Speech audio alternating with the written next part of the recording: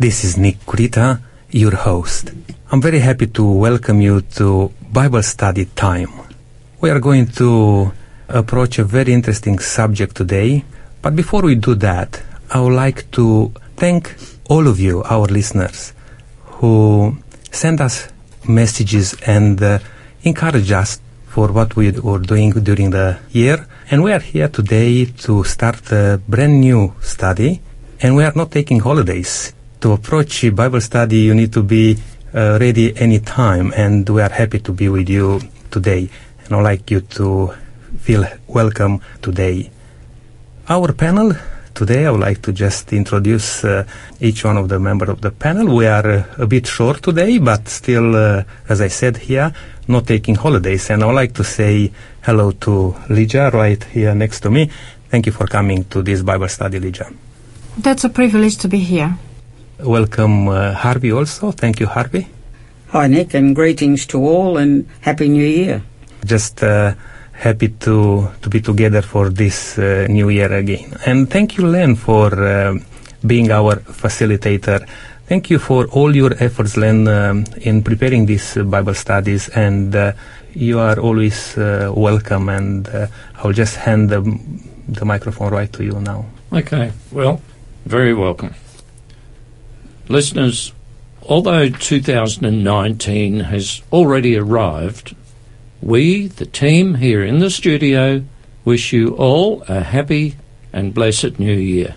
For the next 3 months, we'll be studying the last book in the Bible, Revelation. Many people ignore this special book, claiming that it's too hard to understand. And yes, we agree it is different to most other books in the Bible because it's prophecy, but it can be understood. Revelation means a revealing. Many regard the book of Revelation as a concealment. We hope to open up to you new insights into this book, and we hope you will tune in each week. Before we start, we're going to have prayer. Lydia, would you like to pray for us and the listeners? Graciously Father in heaven, we are coming here before you as we open the book of Revelation for study. Father, please bless us with your Holy Spirit and wisdom to have a clear understanding of the Bible prophetic interpretation. Please, Father, bless every soul that hears these words, because the book of Revelation is an interesting and meaningful book of the Bible, and we really need to understand, to prepare ourselves for the soon return of Jesus. Father, we placing ourselves in your hands, and please place your holy words on our hearts and minds and lips to be able to discuss these things and give us wisdom and understanding to bring you honor and glory and praise. In Jesus' precious name we pray. Amen. Amen. Amen. Harvey, what are the first few words of Revelation? That will be chapter 1 and verse 1. Yes, the very first few words is the revelation of Jesus Christ, which God gave him to show his servants things which must shortly take place. And he sent and signified it by his angel to his servant John. So what are the first few words? The revelation of Jesus Christ. That's interesting. Here it says this is a revelation of Jesus Christ. Now, listeners, I'm going to take you back to the book of Mark. Mark chapter 1 and verse 1. And the wording is very similar. And here I'll read it to you. Mark 1 verse 1 says, the beginning of the gospel about Jesus Christ, the Son of God. Now, there is a relationship here.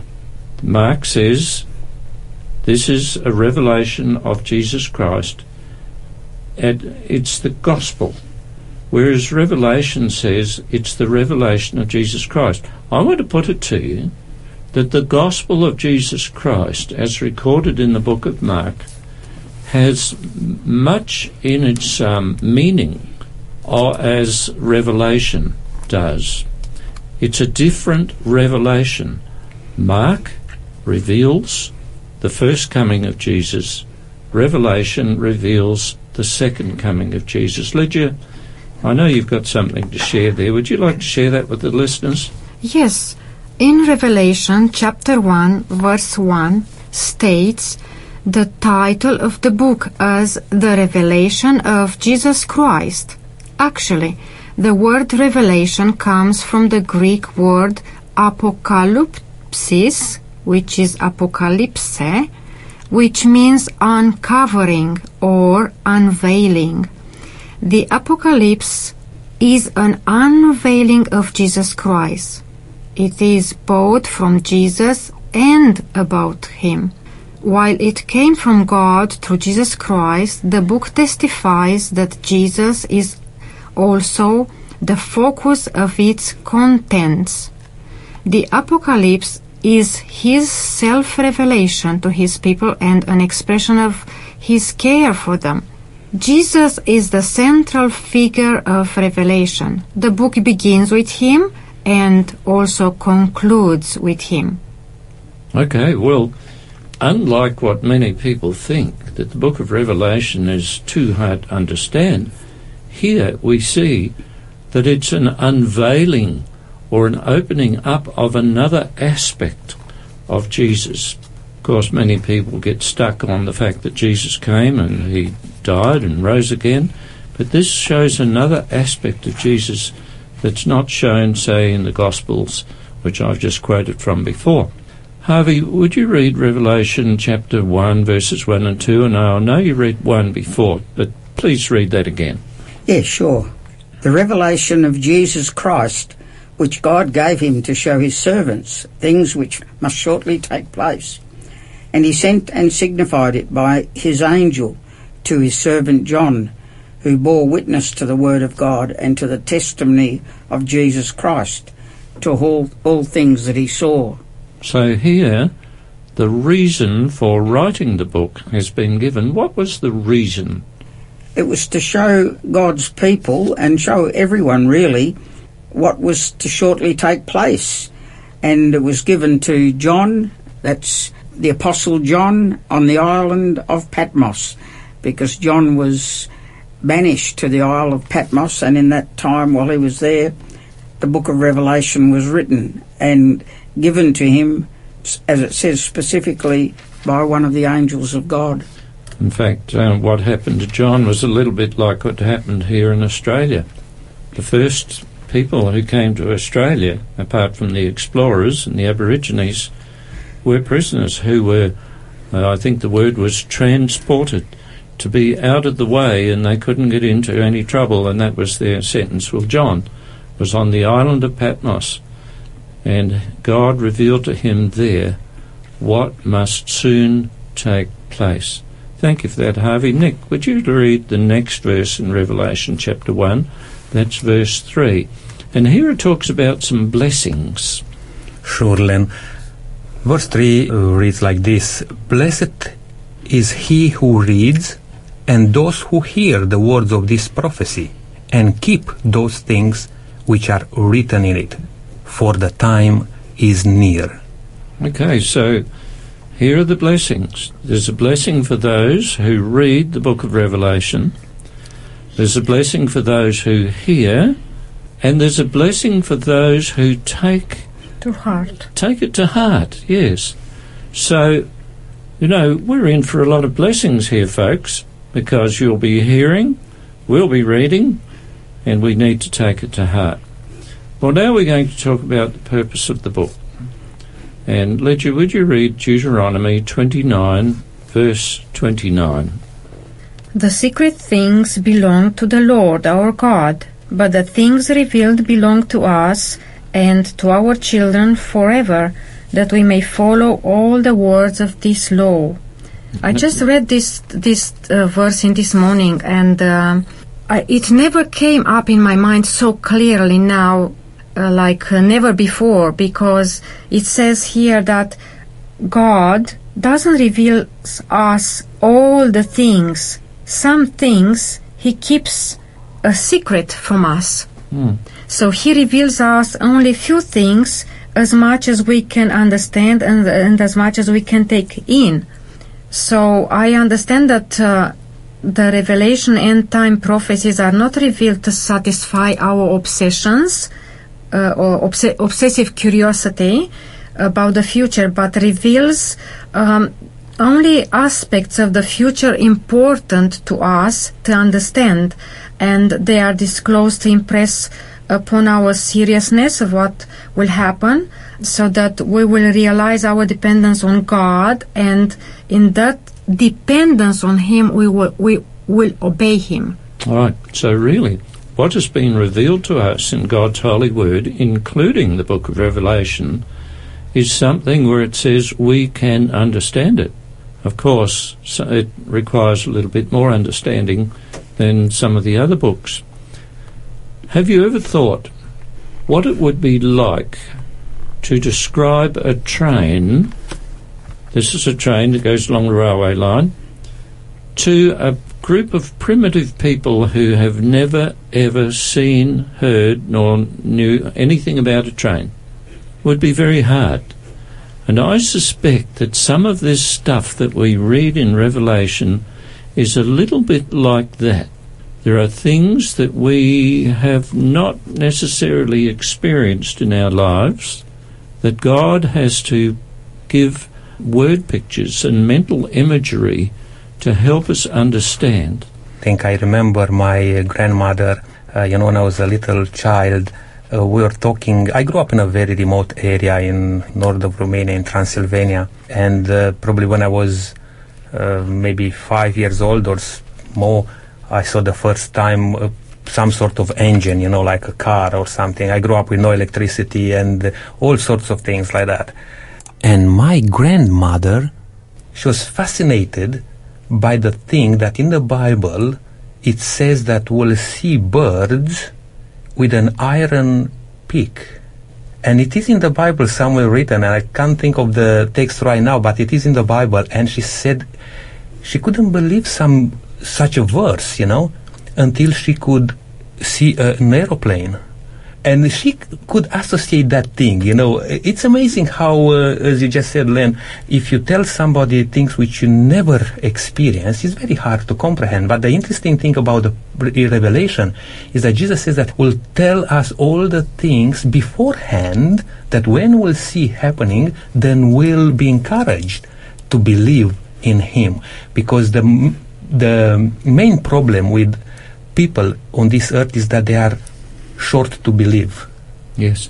Now, in that verse that Lydia read from Deuteronomy 29, verse 29, it says that God reveals to us that we might be able to understand. Now, there's another question that goes with this one. When you read the book of Revelation, is it made up? Is it from somebody's imagination? Anybody? Actually, it's not from the imagination, because to John it was given this vision, and he could see with his own eyes, because the angel came to him and he saw, and whatever the angel asked him, write down, put it down. So it was a vision to him, it was not imagination. So the vision was given by Jesus to him. Right, the source was God Himself. Yes. It wasn't just some stuff that is made up. Therefore, and this is what I'm trying to impress on you, listeners, it's important that we realize this is a message from God.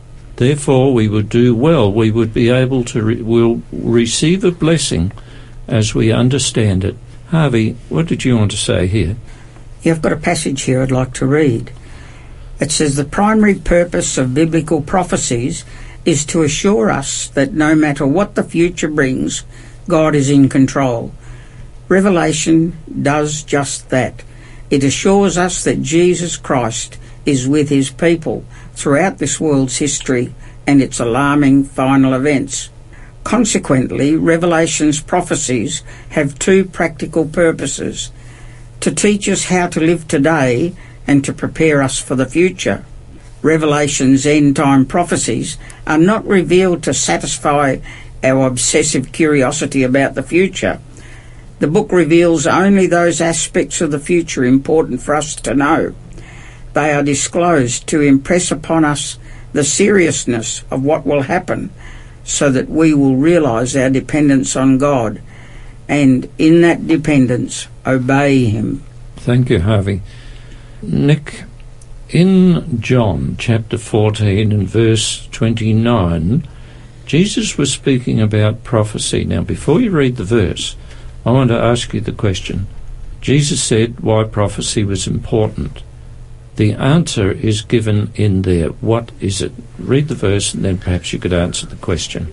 I'm reading from New King James Version, and verse 29 says, "And now I have told you before it comes, that when it does come to pass, you may believe. I will no longer talk much with you, for the ruler of this world is coming, and he has nothing in me." Interesting, Len, as you ask about this verse, Jesus is talking primarily to his disciples and to the people who are, who are surrounding him, saying that, I have many things to tell you, but in other parts of the Bible it says, but you are not even prepared to receive it or to understand it. But I will tell things, and he's referring to the prophetic message, that when you'll see all these things which I'm telling you now coming to fulfillment, then you'll understand that what I did for you here and what was my purpose to come on this earth, it was true, because there were many people scoffing Jesus, in his time, saying all sorts of things about him being even an impostor, like somebody to claim all sorts of things, that he's God and so on. But Jesus is giving this assurance to his people, and understand that what I'm telling you, when you'll see all these things fulfilling, you'll understand that my coming is near also. When prophecy is fulfilled, then it confirms somebody's faith. Now, I think we've mentioned this on air a long, long time ago. Some years ago, in the last century, there was somebody here in Adelaide called John Nash, who made a prediction that Adelaide at a certain time was going to suffer a tidal wave, a tsunami. A lot of people left Adelaide at that time. I heard people went on a short holiday to Melbourne so they wouldn't be around when the tsunami came in. Well, the tidal wave didn't come, and John Nash went. He went over to Western Australia, where he made some more crazy predictions. How much confidence would people put in any prophecy made by John Nash? None at all. None at all. He's an imposter. However, Jesus was saying, look, with me, I've told you these things that are coming in the future. When you see that they do come, you will realise that my message is authentic, that I am authentic. And in this study we're having of Revelation, there are things that have already come to pass, which gives us confidence to understand that this is truth from the throne of God. Well, anyhow, we're going to look at another aspect now. It's called the symbolic language of Revelation. And this is an important thing, because sometimes symbols give greater meaning than just mere words. You've heard the saying, a picture is worth 1,000 words. Well, we have symbolic things that help us to understand. Lydia, would you read Revelation chapter 13, verse 1? And here is John in a vision, and he sees something. It's one of these symbols. So what's that say? And the dragon stood on the shore of the sea. Yes, the Revelation, it's a very symbolic book. So what it means, dragon? Dragon is like a beast, a creature. It means, I think it represents something. It represents, because it's a dragon, represents power, political power, economical power, religious power, maybe all together, combined. Okay. Well, the dragon, of course, is fairly fearful, a fearful image. And where John said it, I saw a beast coming out of the sea. He had 10 horns and 7 heads with 10 crowns on his thorns, and on each head a blasphemous name. In this case, the dragon means something. The beast means something. Or also in this case, a dragon means a power. Like what? Harvey, could you give an example of some of these powers that exist or have existed in the world? Yes, well, we talk about political power. We say that, the President of the United States is considered the most powerful person on earth because of what he has under his command. And we look back through history and we see the Roman power. It lasted for so long, many centuries, and it was the preeminent power in the world. And we have other sorts of power, as was mentioned, Lydia mentioned before. Even church groups can be a power, but they're a religious power, although they can actually mix into political power as well, as it's happened in history. And so we have all sorts of power. We have the power to think. That becomes a power in its own right. The power of people. And I think when the Philippines, after Marcos, they had the Yellow Revolution, and that was a power of the people. All right, in this case it's really talking about a noun type thing. So as you mentioned there before, a political power, a church group might be a power. There are other things like Greenpeace and so on, which is a force to be reckoned with. And this is what the beasts, as have been described in Revelation, and later we'll look at Daniel and Ezekiel, as there are beasts mentioned there. Len, I would like, just from the verse which you referred to about horns or heads, of the beast, just to give a bit of a perspective, to the study, because in Revelation we'll come across many times like beasts, animals, horns, waters, multitudes, and so on. Just for these two things, I would like to approach the Bible. When you think about head, what's the first thing which comes in your mind when you think about something specific in the Bible in terms of head? For example, in Daniel chapter 2, when we have the dream of the king, and Daniel came and explained to the king the dream, and the interpretation of the dream, the head represented himself like a kingdom, like a ruler. We can think in Ezekiel, for example, horns, something which represents power. The Bible explains itself what all these things means. All right, we were talking about some of these images, beasts and dragons and whatnot, but the Bible gives its own rule.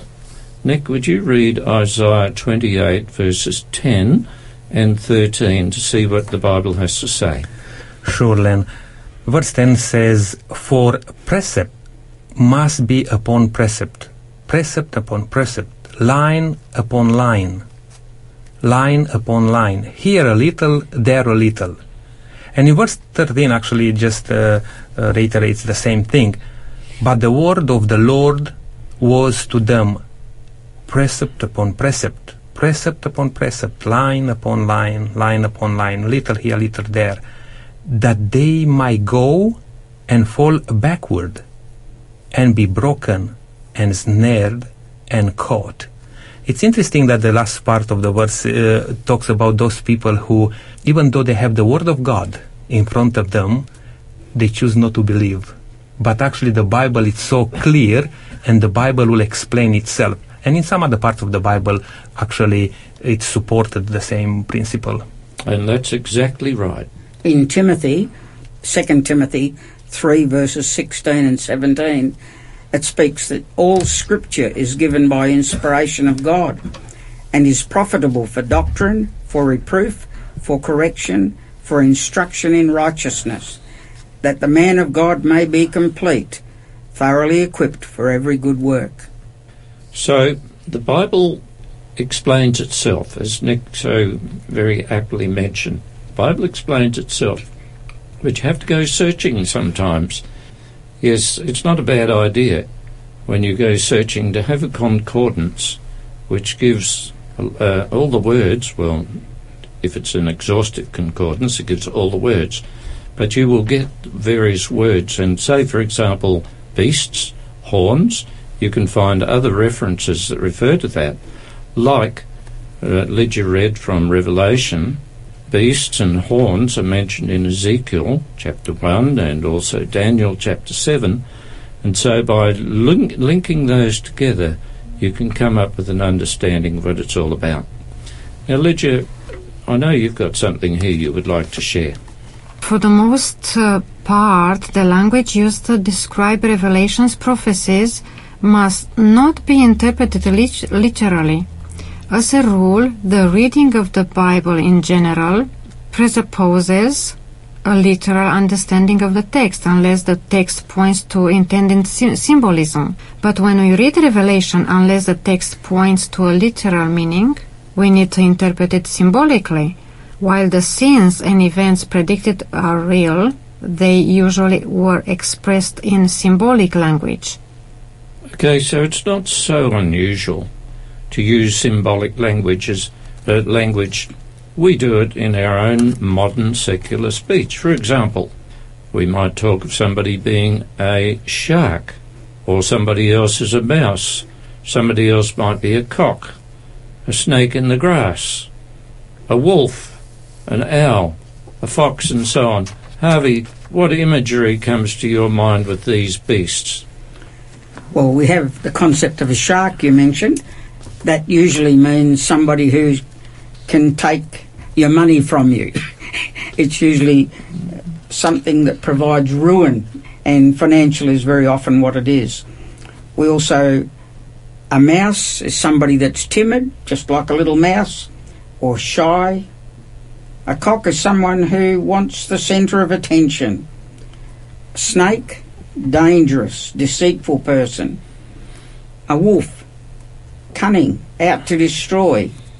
An owl, we talk about as wise as an owl. Or fox, cunning, or sly. Each of them have symbolic meanings which most people actually understand. Yes, and so the beasts and so on mentioned in Revelation is not so unusual. We use those sort of terminologies in our normal everyday speech. Now, we're going on to another section now. It's called the Godhead. Lydia, it was customary back when Revelation was written to put a greeting at the beginning of a letter instead of the end. Would you read Revelation chapter 1 verses 4 and 5, and then I want to ask you a couple of questions after that.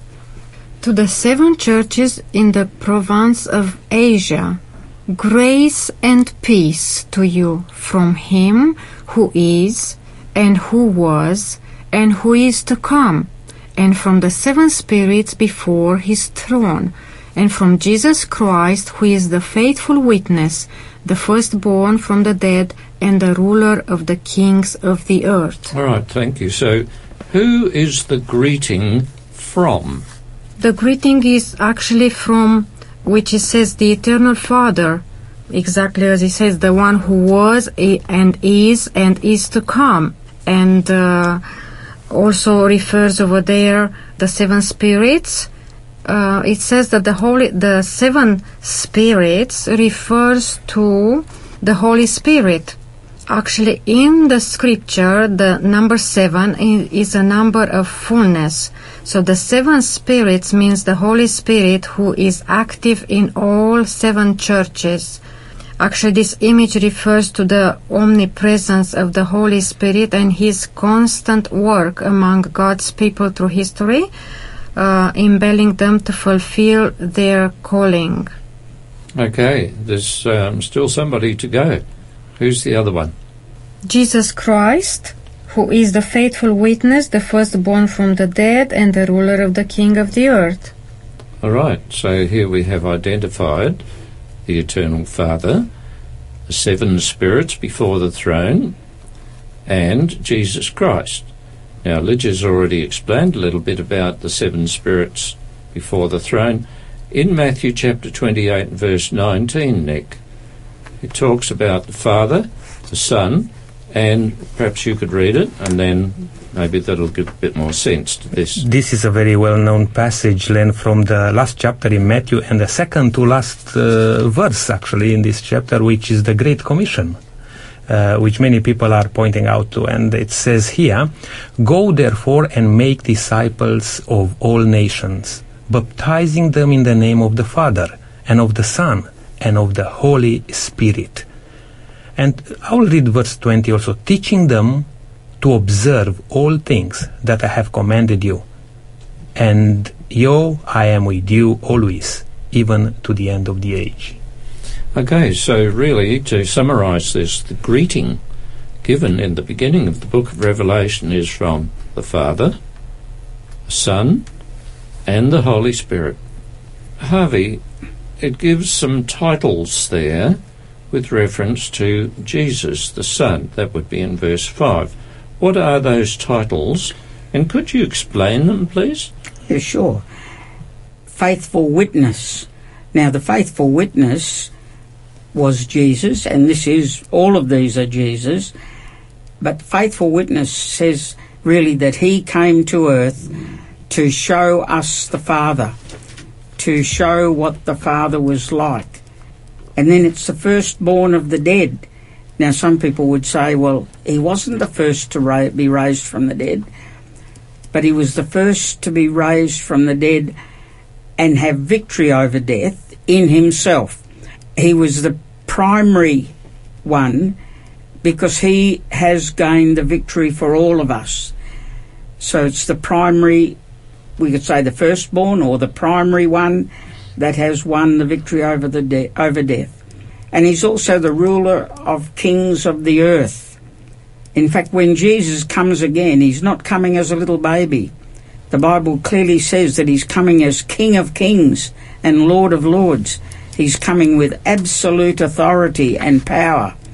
It will not be in any way a timid approach to the earth like perhaps we could say a little baby was when he came to earth as a baby. But he's coming as King of kings and Lord of lords. You know, there's a certain assurance in these greetings. The fact that these greetings come from the Father, the Son, and the Holy Spirit. The assurance to me basically says, well, you can believe them, these things are trustworthy. If I read from Revelation chapter 21 verse 5, it says, "He who was seated on the throne said, I'm making everything new. Then he said, write this down, for these words are trustworthy and true." So it's important that we understand this comes from the highest authority. And then you're going to read Revelation 22:6 for us, Lydia? Actually, I was about to read Romans 1:7, which is a similar greeting as the previous one, and it says, "To all in Rome who are loved by God, are called to be saints, grace and peace to you from God our Father and from the Lord Jesus Christ." And Revelation 22:6 says, "The angel said to me, these words are trustworthy and true. The Lord, the God of the spirits of the prophets, sent his angel to show his servants the things that must soon take place." There is no doubt that the message of Revelation is trustworthy and true, and we can believe it. It's not some made-up stuff. It comes direct from God. And Len, just before we move on, I would like to just mention about this section which we talked about, the Godhead, because it's one of the things which are very much challenged in Christendom right now. There are people who don't believe in the divinity of Jesus Christ, for example. There are other people who don't believe in the Holy Spirit, and thinking that because you don't find that terminology in the Bible, like the Trinity or Triune and things like that. But it's interesting that the Bible talks about each of these personality if you like, of the Godhead. And we are talking about here about the Father, the Son, and the Holy Spirit. Very clear in the Bible, we have references to these personalities. We may need to come back maybe and do a program only on the Godhead, to be able to explain a little bit more in detail. But as you pointed out, Len, for us it's important to understand that as we deal with the book of Revelation for our study, God is not leaving us in darkness, to say so, but God is giving us tools to understand the prophetic language of this book, and this is what is important. Good, thank you. Yes, that was good. Revelation, of course, is about Jesus Christ. It says at the beginning, the revelation of Jesus Christ. We have seen Jesus revealed in the Gospels, but this is a different revelation. This is about his second coming. And the second coming has been called the keynote. I would like to call it the hinge pin. You know how people have got a towing ball on the back of their cars and they put the trailer on the back. The hinge pin or the towing ball is the very important thing. If you don't have that, you don't have the trailer or the caravan with you. So the hinge pin or the keynote of Revelation is about the coming of Jesus. Revelation chapter 1 verses 7 and 8, Harvey. If you wouldn't mind reading that, please. Yeah, sure. Behold, he is coming with clouds, and every eye will see him, even they who pierced him. And all the tribes of the earth will mourn because of him. Even so, Amen. I am the Alpha and the Omega, the beginning and the end, says the Lord, who is, and who was, and who is to come, the Almighty. And we could read on into another group of verses in John 14, 1-3, to show that Jesus actually promised himself that he would return. John 14, verses 1-3. Let not your heart be troubled. You believe in God, believe also in me. In my Father's house are many mansions. If it were not so, I would have told you. I go to prepare a place for you. And if I go and prepare a place for you, I will come again and receive you to myself, that where I am, there you may be also. Well, we don't really need to have too many questions about who's coming again. The important thing is, this, as far as I'm concerned, is we've called it the hinge pin, the keynote, the toe ball. It's the blessed hope. It's got other things. The coming of Jesus is going to be a great event in the whole universe. Lydia, in the book of Daniel, which is very much linked with Revelation, what does Daniel write about the one who was coming? That's from Daniel 7, verses 13 and 14. In my vision at night I looked, and there before me was one like a son of man, coming with the clouds of heaven. He approached the Ancient of Days, and was led into his presence. He was given authority, glory, and sovereign power. All peoples, nations, and men of every language worshipped him. His dominion is an everlasting dominion that will not pass away, and his kingdom is one that will never be destroyed. Okay, so Nick, from those verses that Lydia read, is the coming of Jesus going to be a secret? Absolutely not, Len. It will be so clear and well known and visible that every eye shall see him. And as the Bible puts it, as the lightning, comes from the east to the west, that's how the coming of Jesus Christ will be also. Because interesting enough that we're talking about in Daniel, in Revelation, particularly the book of Revelation, but also connected with the book of Daniel. Both books are prophetic books, talks in symbolic language, and both of them referring to the second coming of Jesus Christ and our preparation for this great event. Why is that? Because so many people are coming with their own ideas of the end of this earth or world, and with the coming of Jesus, how it is. And Jesus himself warned us that many false Christs will come, even to the level of imitating his second coming. And that's Satan himself. He will come himself, prepare himself as an angel of light to come and deceive as many as possible. And as the Bible puts it, even if it's possible, even the elect. Now, the coming of Jesus was a much looked forward to and is a much looked forward to event. But it mentions about people who mourn with his coming. Nick, why do people mourn? Len, that's a very good question. I believe because when you will come face to face to the reality which you ignored, or you disobeyed, to put it in other words, in all your life, when the Bible was trying to tell you, to show you what God wants for you, and you ignore all those things and you come face to face to the reality, and people will really mourn, and as the Bible puts it, will even cry out to the mountains and the hills and the rocks, to fall upon them and to cover them, not to see the glorious event of the coming of Jesus Christ. Why should people know about Jesus and the second coming and not to be put in that position of regretting? Because that will be too late. Now is the time to really pull together, to change our attitude towards God's word and towards God's teachings, and to receive in our heart, to be prepared for that glorious event. Now, I've heard some people talking about, oh no, that's okay, there will be a second chance. Harvey, what's the Bible say about second chance? Well, I suppose we could look at it two ways here. Currently, we get a lot more than just two chances. We get lots of chances.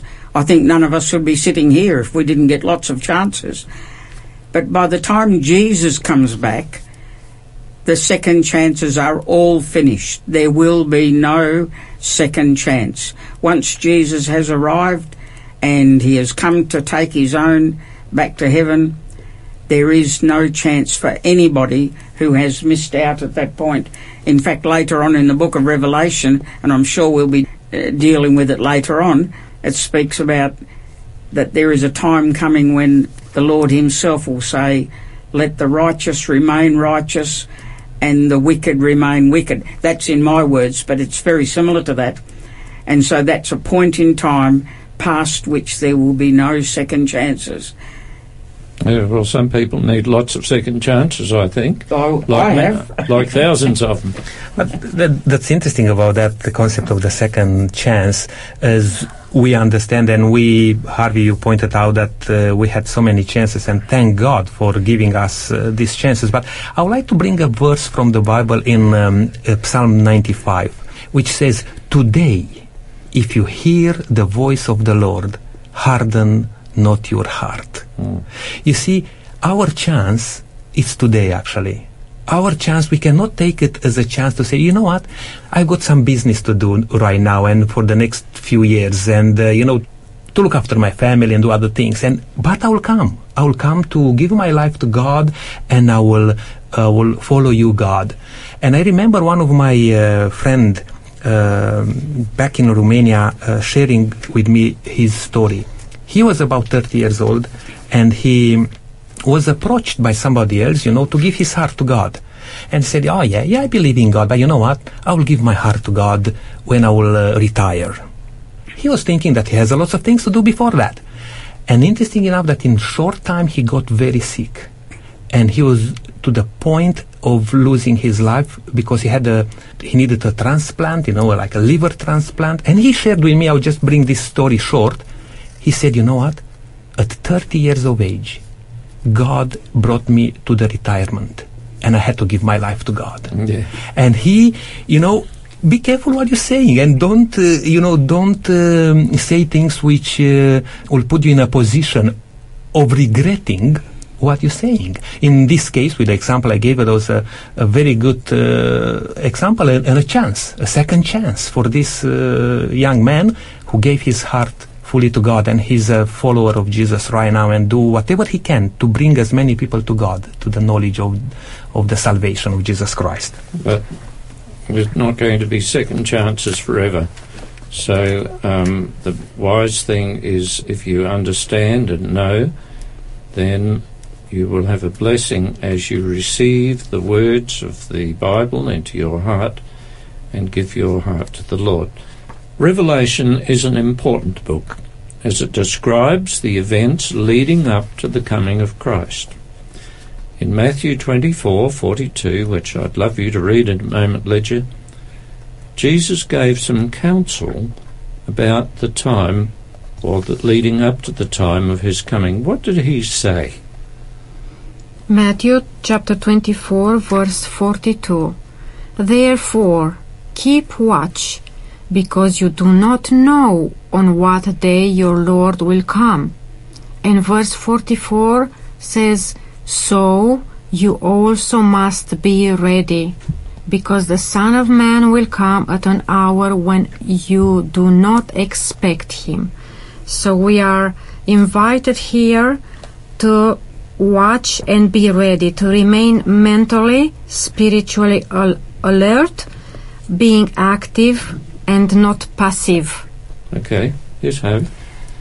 I think there's a point that needs to be made here too, is that too often people think that Jesus is coming in some secret way. We've mentioned it already today, that it's going to be every eye shall see him. He's going to come like the lightning that shines from the east as unto the west, very visible. But there are texts in the Bible that people could misunderstand, where Jesus speaks about his coming being like a thief in the night. A thief in the night, we say, comes secretly. It's not that he comes secretly, but for some people, the thief comes unexpectedly, because if we knew that he was coming, we'd be aware of it and we'd be ready for them. And he may get a very bad reception when he arrives. But the thing is, Jesus, when he says that he's coming as a thief in the night, unfortunately for a lot of people, he's going to come unexpectedly, when we least expect him, in fact. But the situation is, of course, that Jesus made it very clear. It's not going to be just visible, it's going to be audible, it's going to be in every way something that is beyond our imagination, to say the least. We speak about him coming in clouds. What are the clouds that he's coming in? It's clouds of angels. All the angels are coming back with him. And the Bible clearly says that there's 10,000 times 10,000 and thousands of angels. You imagine the glory. Well, we can't begin to imagine it, actually. But when Jesus rose from the dead, just one angel came down and rolled away the stone covering his burial place, and the soldiers that were there to guard him, just by having one angel near them, they just fell down like dead men. And so just imagine what it's going to be like when billions of angels and the glory that they bring, and Jesus himself, it's just going to be beyond our imagination. So I think it's a very different concept to something to say that it's going to happen where nobody knows. It's just going to happen, and we're going to be gone. Yeah, Harvey, I myself agree with what you just said, and unfortunately there will be so many people unprepared for that glorious event. And that's why we are looking into this wonderful book, the Revelation of Jesus Christ, and talking about the way he will come, and talking about also the situation in which people will be at the end of the time. People will be running through and fro, doing all sorts of things, but not being prepared for that glorious event. And that's our chance. We are talking about some chances today, and that's our chance now to really get acquainted, if you like, with the Bible and with the prophecies, and to be able to read, if you like, the times and the events which are happening, because Jesus himself told his disciples and told the people, around him, how well do you know to read the times, the heaven, in the sunset, reddish, you'll know that tomorrow will be a good day or something like that. And Jesus said to them, you are like hypocrites, you know how to read the times of the weather-wise and other things, but you don't know the times of the second coming of Jesus Christ. And probably this is where we are facing that problem, a lack of knowledge of God. I like that expression that you used, Nick, to read the times. I play golf early in the morning.